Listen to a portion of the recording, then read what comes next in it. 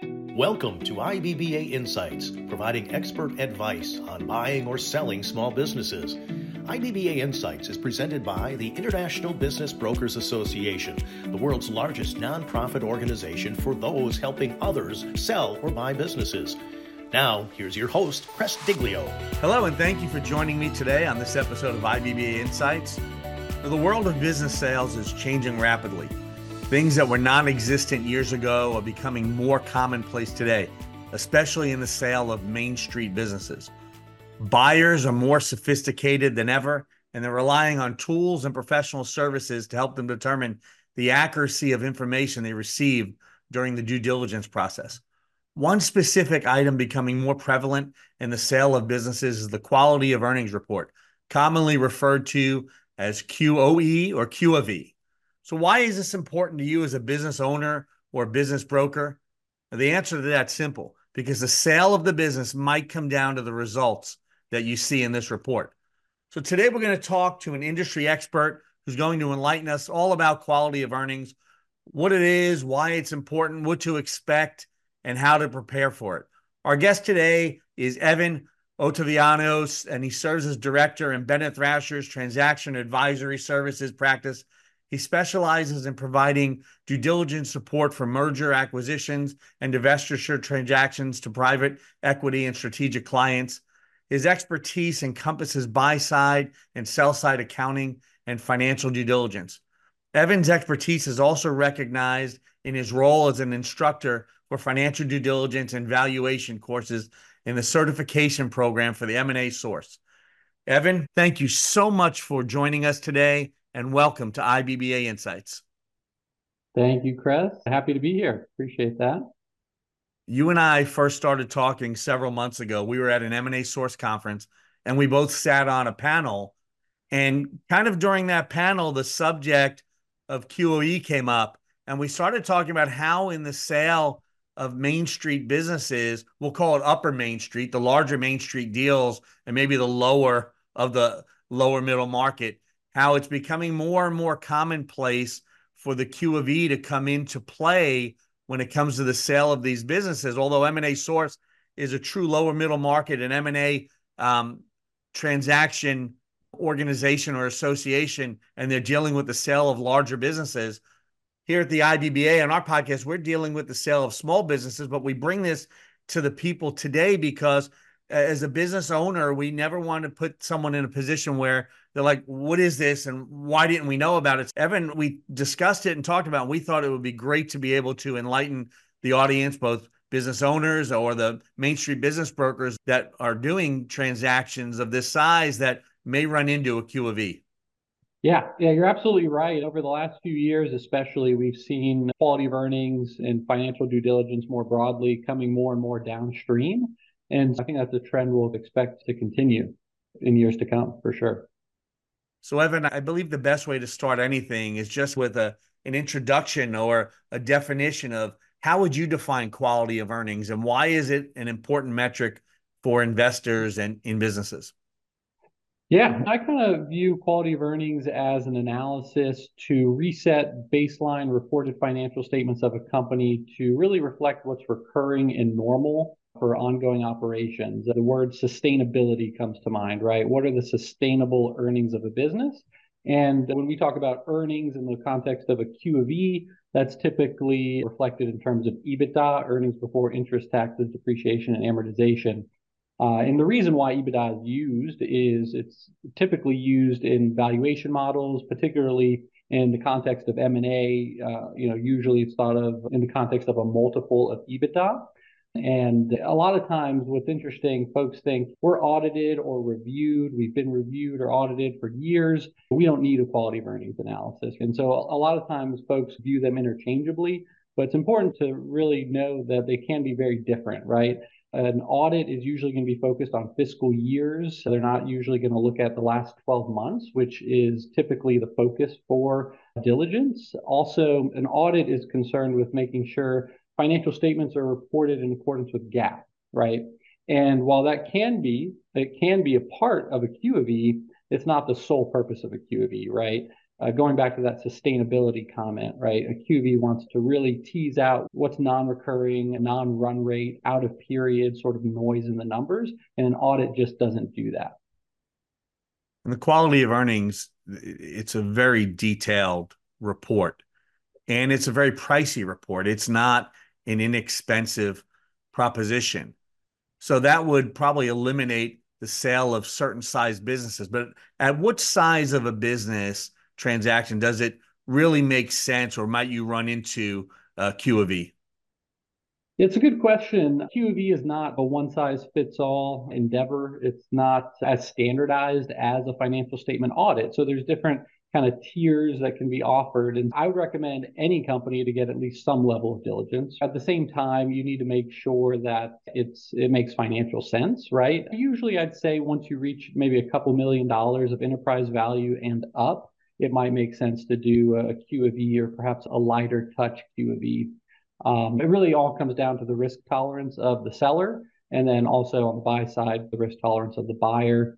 At the end of the day, having a QV in place as a seller going to market really gives a lot of credibility to the numbers. A buyer is going to be much more comfortable making an offer based on numbers that have been vetted.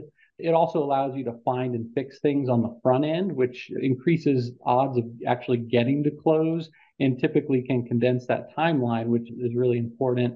And then really just avoids the headache and heartache of maybe a retrade later on down the line. Yeah, Evan, I've been doing this for 25 years, and I like to say nothing ever surprises me. But then it happened. It surprised me. I was involved in a transaction, and the enterprise value of the transaction was a little over $1 million. And the buyers came in and they had a full-fledged Q of E report done on the company. And I was really surprised on a deal that size, they were going to go through the expense of having it done. They have investors to answer to, and they want to make sure that what they're doing is the right thing. So I guess it's not going to surprise me anymore. And I'm going to look at it possibly as maybe being commonplace on these transactions. Yeah, absolutely. A lot of times it's going to be required by investment committee of kind of these private equity groups. Also, if there's financing involved, a lot of times the lender is going to require that. Like I said, it's coming more and more downstream and definitely expected to see that going forward. The Q of E report, are there different levels? Is there a Q of E light? Are there different, or is there just one report that is considered a Q of E? Yeah, I alluded to it earlier, and it's a good question, right? There are no standardized sets of procedures similar to a financial statement audit, right? The scope can vary widely, as would the fee, right? And while the scope can vary, the deliverable can also vary, right? We offer data book or Excel-based deliverable options, as well as full written reports, and those can be full reports or executive summary and kind of everything in between. And then a scope can be as light as we just want to tie out cash to the bank accounts, right? And that just gives you some level of assurance over the numbers that what you're seeing in the P&L and the balance sheet is ultimately coming through in the form of cash. That is, I think, as light as you can get. All the way through, we need a full cash to accrual conversion and a full written report, which will obviously be a more expensive endeavor depending on what the condition of their financial statements. Sometimes you get in there and they're full cash basis, right? That's going to be a little more time consuming and expensive than a company that, has been audited for 5 years. They've got a CFO, a controller, accounting policies and procedures fully documented. Yes, to answer your question, the long and short of it is they can vary quite widely. You mentioned something earlier that I found fascinating. You talked about if you own a business, you should have a Q of E. And so typically when people think of a Q of E, they think of a due diligence, the business is under a contract or an LOI, and a buyer is going to come in and have the Q of E done. And we'll talk about that in just a little bit. But from the seller's point of view, why might it be important for them to invest in a Q of E? Yeah, I think it comes down to surety of close, right? I think having that Q of E is going to make getting to close more likely. It's going to condense that timeline. It's also going to save the chances of a retrade later on down the line. That becomes less likely. Also, the business owner, they have a business to run, right? So if they can talk to us and get some of that diligence out of the way on the front end, When the buyer comes in, usually we're going to be the ones doing the interfacing and talking to them. The seller may need to get involved to a certain extent, but it'll be a lot less, and there'll be a lot less involvement from them later on down the line. And so I think that adds a lot of value for sellers as well. If I own a business, Evan, and I have this done, and now my broker, my intermediary, my representative in the sale of the business is dealing with potential buyers, and they present this report, how likely is it that buyer is just going to accept that? I'm assuming they're still going to go forward with their own Q of E, but where I really feel the value is, and correct me if I'm wrong, is your negotiating power, to the ability to really be able to stand behind what Yeah. you're representing. Yeah, absolutely. If you have numbers that are vetted through Q of E at the time, of LOI, that is going to give a lot more credibility to those numbers, and there's going to be less opportunity for the seller to come in and try to make changes to their offer. And that's, if they try to make a change, you could say, hey, you knew about that at the time of your bid. We provided that information. You can't come in and change your mind. Yes, they will likely still do their own Q of E. However, it tends to be a bit of a shorter timeline because they have a lot of work that's already been done. They can leverage some of that work. And so typically, if you prepare a sell side Q of E, the buy side will receive a copy of our data book, and they'll go through it and vet it and come up with a ton of questions, right? And set up a meeting with us where we will stand by our work and answer those questions.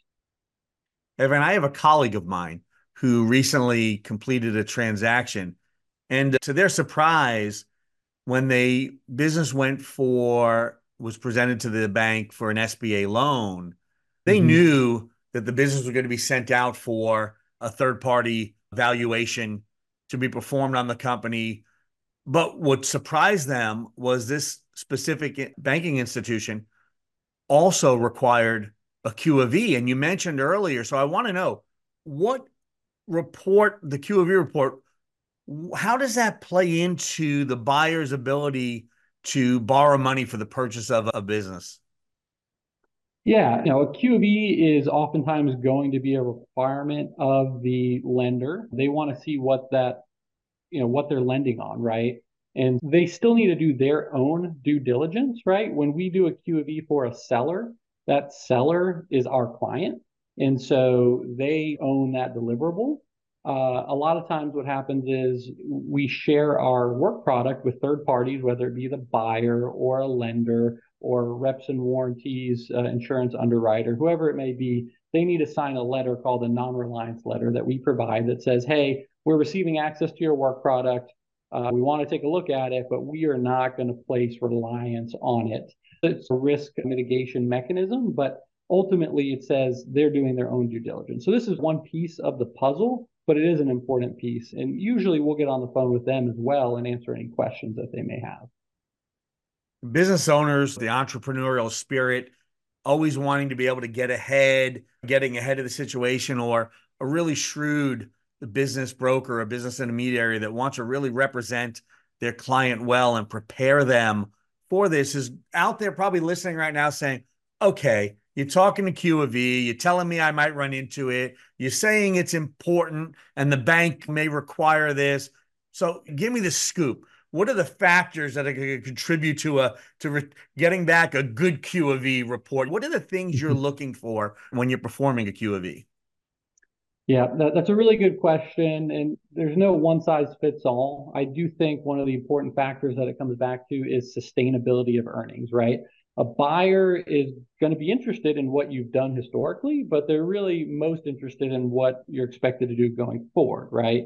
And so that's why the sustainability matters. But in a Q of E, we look beyond just the numbers, right? We're looking at qualitative factors. We want to understand how the financial statements come together. What is the accounting team in place? Do you have a CFO? Do you have a controller? Who's doing the accounting? Do you have documented formally accounting policies and procedures? Are they being followed every month?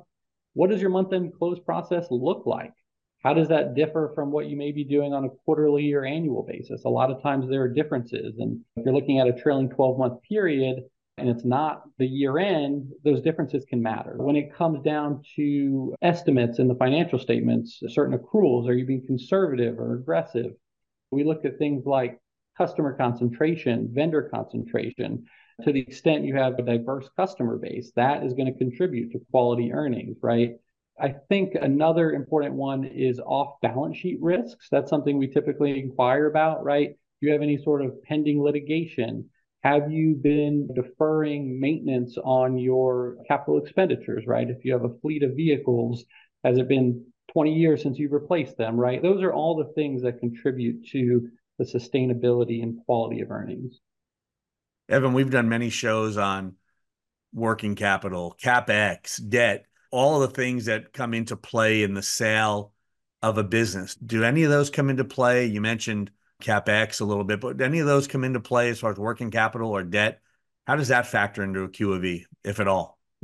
Yeah, that's a great question. And so obviously a quality of earnings report, most people think earnings is a punchline, and it is an important part of the quality of earnings report, but typically we are also looking at working capital and net debt, particularly if we're on the buy side. If we're on the sell side, we do look at it, but we don't typically volunteer that in our report. And most deals are transacted on a cash-free, tax-free, and debt-free basis, assuming a normalized level of working capital. And so in order to figure out normal working capital, we typically look at a 12-month view to try to capture any seasonality that may exist, and we attempt to normalize working capital. One thing to keep in mind, any earnings adjustment or income statement adjustment that there may be, there is oftentimes a balance sheet and potential working capital impact. So you need to look at them in tandem to understand what normal working capital is. And then the flip side of working capital is debt, right? Everything on the balance sheet, particularly on the liability side, needs to be looked at and assessed as either working capital or debt.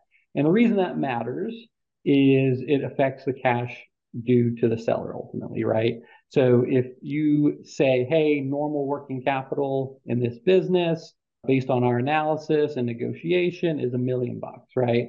And it comes time to close and you deliver $1.1 million, right? Then that buyer is going to remit $100,000 back to the seller, right? And so that's part of where we add value is determining what that normal level is. If we're on the sell side, we try to get that number as low as possible. We're on the buy side, typically as high as possible.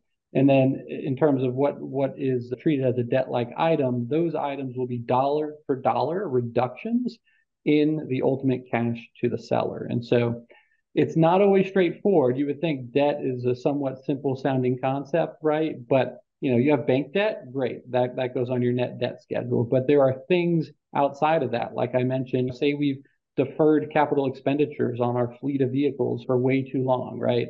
If I'm on the buy side, I'm going to try to ding the seller for that. Hey, you've intentionally deferred these capital expenditures. Another common one is deferred revenue, that a lot on recurring revenue businesses, if we're receiving upfront deposits from customers. If I'm on the buy side, I'm going to try to treat that as a debt-like item because in the context of a cash-free transaction, the seller's keeping the cash, but I'm stuck performing the obligation to service that until the remainder of the duration of the contract. So there are a lot of factors at play there that we do address in the Q of E. Thank you for sharing that. I think that's very helpful to those that are listening, the business owner, business broker, what they may encounter, what's going to be looked at. So, Evan, I'd like to say we live in a perfect world, but we don't. Things change almost on a daily basis. The speed is it's hard to keep up with everything nowadays, but we do. So when you're looking at a Q of E, how important is the current economic conditions or specifically current industry trends, things that are going on in certain industries, and how does that influence your report, a Q of E report for a specific company that you're looking at? Yeah, it can play a pretty massive role in a Q of E in the operations of a business. A good example fairly recently that comes to mind is the COVID pandemic, right? Right around 2020, 2021, we were working on an urgent care roll-up for a private equity group, right? And so obviously there was a lot of kind of noise in the data. They were doing COVID tests. They were doing vaccine and all that sort of stuff. And in that scenario, we had to try to assess what the COVID bump was. They clearly had an increase in their business, but the buyer was concerned with, again, the sustainability. How long is that going to continue? What's going to happen after COVID, right? And so that's something we look at and try to tease out any way we can. In this scenario, we got data by CPT code, and we were able to see exactly how much of their revenue was tied to those sort of non-recurring type activities. Another thing we see, and we have seen recently, a little less so lately, thankfully, is inflation pressures, right? Some businesses have a lot more flexibility to pass costs along to customers, and some may not, right?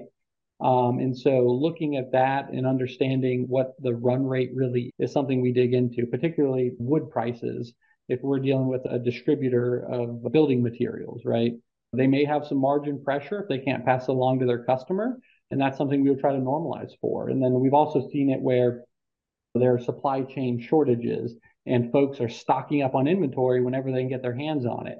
And so that's going to inflate inventory on the balance sheet and potentially inflate working capital, right? And what a seller may have to deliver. And so we would go in there and really try to understand the true inventory turns on a normalized basis and say, you know what, this is really an anomaly, and we're going to rip that out and try to lower that working capital target. There's all sorts of things, whether it's COVID, inflation, supply chain, industry trends, all those sorts of things can come into play in a big way, for sure. That inventory level could be extremely important. It's a buyer beware atmosphere. You have someone out there that possibly is just wanting to pull the wool over your eyes, and you say, wow, look at the profitability this year over last year. The sales were about the same, but profitability has gone up 5%, 10%. Why is that? And then all of a sudden, if you look or take a deep dive into it, you see they went from $1 million in inventory to $600,000 in inventory, and they were not replenishing the inventory or buying more inventory. Cost of goods potentially went down in their purchases, and their revenue went up. I assume in that you're trying to determine or a normalization of that, or what's actually needed in the business. Absolutely. That's something we would look at. We would look at historical trends and attempt to normalize it, talk to management and understand what kind of the go forward looks like, even looking at forecasts and historical budget actuals. And there's all kinds of different ways we could tease some of that out and attempt to normalize it. Evan, some businesses are really tricky and difficult. I know construction can be difficult, but any business that has receivables in play or percentage of job completion. And now you look at a business and one company is looking at their revenue one way and another company is looking at it a different way. So how does revenue recognition play a role in determining the quality of earnings? And I mentioned construction, but are there specific industries where this becomes more challenging? Yeah, revenue recognition is key. If your revenue is not right, your earnings aren't right. If your earnings aren't right, your valuation is likely not right. And from business to business, industry to industry, there's a lot of concepts that typically apply to all of them in terms of GAAP and accrual basis accounting, right? Everyone's going to have payroll and bonuses and commissions and accruals for those. Those are pretty standard across all industries, right? But the thing that varies the most is going to be revenue recognition. And as you mentioned, in the context of a construction type business, they may need to be recognizing revenue on a percentage of completion basis. If they are on a cash basis for financial reporting, the adjusted financials can be substantially different, right? We're attempting to align revenues with cost incurred and estimates on a job basis. And so it can have a massive impact. Another industry that's typically susceptible to big swings going from cash to accrual basis is healthcare, right? Just due to the third-party payer system, a lot of times we're providing service to a patient. Today, we're not going to get reimbursed for several months. A lot of times we don't know exactly what that reimbursement is going to be. And so on an accrual basis, you should be estimating that and accruing what you're ultimately going to receive back to the date of service. And so there's a lot of estimate involved in there. And again, that goes back to an earlier comment around how aggressive is the company being with their estimates. And a lot of times you can go in there in the context of a healthcare deal and look with the benefit of hindsight. And you can see, have they been aggressive? Have they been conservative? How good are they at estimating? Same with the construction business. Again, it all comes down to estimated percent complete. Once they complete projects, you can see how good are they at estimating. And then you can apply that logic to current open jobs, right? If they're aggressive or conservative, historically, you can make that a similar assumption on the open jobs and apply an adjustment based on that. You're looking at all of these factors, Evan.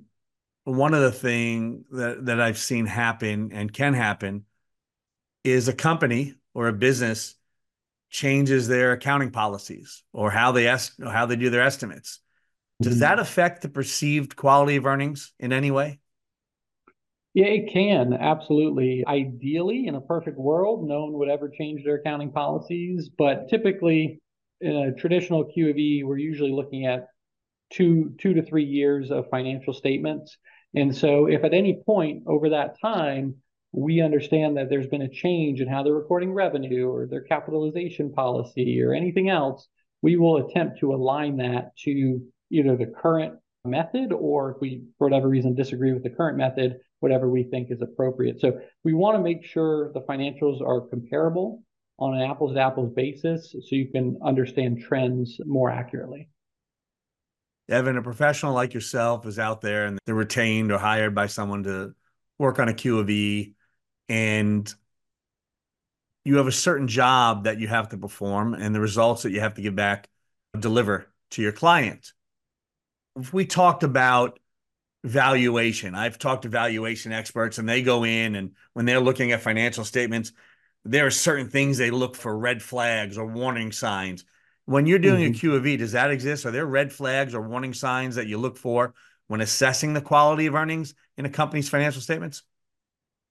Yeah, absolutely. One of the first things I do once we start a new project is trend the monthly trial balances for the last few years. I'm looking at monthly P&Ls, monthly balance sheets, and just looking at trends and anomalies. Are things trending the way you'd expect? What does gross margin look like on a monthly basis? Are there account balances, particularly on the balance sheet, that are not changing, right? A lot of times folks say, yeah, we're on an accrual basis, but you see the accruals on the balance sheet only update maybe quarterly or semi-annually or annually. That tells me they're not doing things consistently each and every month. Just looking at the accounts, do they make sense? Are there accounts that just are illogical? That happens from time to time. And that's usually the first thing I do to try to tease out any red flags, any glaring sort of adjustments. The other thing that we do early on in a project is the proof of cash analysis, which I alluded to earlier, but that's where we take all the bank statements direct from the bank account for the last 12 months, and we compare that to revenue on the P&L, right? And a lot of times revenue on the P&L is on an accrual basis or quasi-accrual basis, so we have to adjust that from accrual basis to cash. And then once you adjust it, the cash basis revenue per the financial statements should approximately align with the deposits from the bank statement, right? You tease out things like transfers and refunds from vendors, just miscellaneous things like that. But once you do it, those numbers should be pretty darn close. And if they're not, that could be a red flag, particularly if the bank account is short cash. And so that's usually one of the first things we try to close the gap on. And if you can't, that's usually a deal killer. Evan, you mentioned a little earlier we talked about the recognition of revenue and even expense recognition, but how does the timing of a revenue and expense recognition impact the quality of earnings? Yeah, like I said, want to make sure revenue is recorded accurately, and that can vary widely by industry, but also, most importantly, want to make sure that revenues and expenses are recorded, that they're matching the period in which they're recorded, particularly for inventory heavy businesses, right? If you're selling widgets, right, one of the first things I do is look at gross margin on a monthly basis. I've seen it many times where margin is 70% month one, negative 50% the next month, and then so on and so forth. And so that tells you that they're not matching the revenue with the cost of the goods that were actually sold in that month. And so again, it goes back to the concept of if revenue's not right, if costs aren't right, earnings aren't right, valuation is likely not right. And so that's something we try to normalize in a QOV. Evan, one of the things that pops into the mind of a business broker or a business intermediary involved in the sale of a business, beyond money and price and then the dreaded due diligence that's going to take place and happen, is time. Because they say time kills all deals. But you also want to make sure you're setting everyone up for an accurate look at what's going to happen. So they know if they go into a transaction, it's a cash transaction. Okay, maybe you could close as quickly as 30 to 45 days. Okay, now the SBA is involved. Maybe it's 45 to 90 days, depending on how quickly things go back and forth. There's a valuation that has to be sent off for. But a Q of E, typical time frame for a Q of E, and I know it's a loaded question because that a lot of it depends on how quickly you get the information, but what is a typical time frame? Yeah, good question and good point on the data. I honestly think a lot of times the hardest part about my job is getting data. Once you have the data, it can be a fairly quick exercise. I would say from the time we receive data, it's usually somewhere between a 3 to 5 week timeline. And it's a very collaborative process. That's one thing to keep in mind, right? Like it's not that the seller provides us the data and we go off into a hole and then spit out a QB report. It doesn't work that way. It is a collaborative process. In a typical Q of E, I'd say we spend anywhere between 6 to 10 hours on calls or in meetings with the business owner, their accounting team, just to ask all of our questions, operational questions, accounting questions, understanding the anomalies that we're seeing in the financial statements. If we get the data, a lot of times we can look at the raw general ledger and tease some of this out on our own, but really that face-to-face time with management becomes critical. So I would say anywhere between 3 to 5 weeks is a pretty good timeline. The one thing, Evan, that strikes fear into the heart of a business owner is confidentiality, the leaking of information. Oh my God, my employees are going to find out this business is for sale. They're going to quit. And that sometimes it's legitimate. Sometimes they just get a little carried away, but who's to argue with them because it's their business and it's their livelihood. And I understand why the confidentiality is so important to them. But in the Q of E, it may require at times on-site visits. Is that correct? Or is everything done via remote or Zoom or in a manner like that? Yeah, it comes down typically to client preference. If they prefer to do things virtually, we do a lot of meetings just like the way you and I are doing this, Chris. So that's certainly an option. If they're local, they're more than welcome to come to our office. But you're absolutely right. We encounter all the time business owners that want to keep things confidential, but we have accounting questions and they haven't yet let their CFO know, right? And so at a certain point, you need to get them on the other side of the fence, right? And that just comes down to timing. The other thing in terms of timing is confidentiality of just proprietary information, right? If we're sending out information to get bids from buyers and they want to see a QV, a lot of times we'll produce two QV reports. One is a full report and one's redacted, where we may go through, rip out customer names, employee names, vendor names. Sellers are sensitive to that. And so we try to accommodate that in any way we can, whether it's having them in our office, redacting reports. We're pretty flexible and always accommodating to the business owner. Yeah, we've shared and talked about a lot of information today, and I appreciate all that you're willing and have been willing to share and all that you do for the industry within the M&A Source and now coming on our IBBA Insights podcast. If there were some words of wisdom you could leave, or for the business owner out there, or even for a business broker or intermediary, when it comes to quality of earnings, what would you say to them? A good question. I would say, as I'm sure you probably advise a lot of your clients on, earlier the better. The sooner you can start engaging with a service provider on the diligence QV side, the better off you'll be. I have folks call me sometimes that say, hey, we're closing next week. Can you help? And I'll certainly try to help, but the value I can add is definitely limited in that scenario. So earlier the better, my number one piece of wisdom. Great. So the very last thing I'd like to go over with you, and I think it's very important, you've shared a lot of information today, but you have a business owner out there, or you may have a private investor looking to buy a business, or business broker that's, yeah, this might make sense for some of my listings. How do they contact you? Yeah, best way to get in contact with me is just going to Bennett Thrasher's website, BTCPA, as in Certified Public Accountant, .net, btcpa.net. You can find me on there. And just as a quick commercial on Bennett Thrasher, we're a full-service CPA firm headquartered in Atlanta.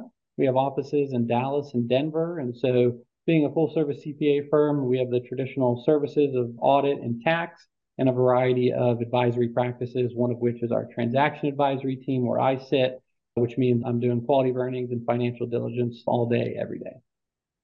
Thank you. I encourage those that are out there in the need of Q of E, certainly go to their website, reach out to Evan. He's very giving, very sharing, and most important, he's going to steer you in the right direction. Evan, again, thank you so much for joining us today on IBBA Insight. It's been my pleasure to be able to talk with you and to learn from you today. So thank you. Yeah, I really appreciate you having me, Chris. Thank you. You're welcome. So to those of you that are out there, always like to remind you, if you enjoyed today's episode and you want to hear other episodes of IBBA's Insights, you can go to ibba.org/insights. And once you're there, you could subscribe by clicking the Apple, Android, or email icons. Then you never have to miss another episode of IBBA Insights again. Thanks again for letting me be part of your day. I look forward to bringing you other great guests like Evan in the future to help you and your business on the very next episode of IBBA Insights.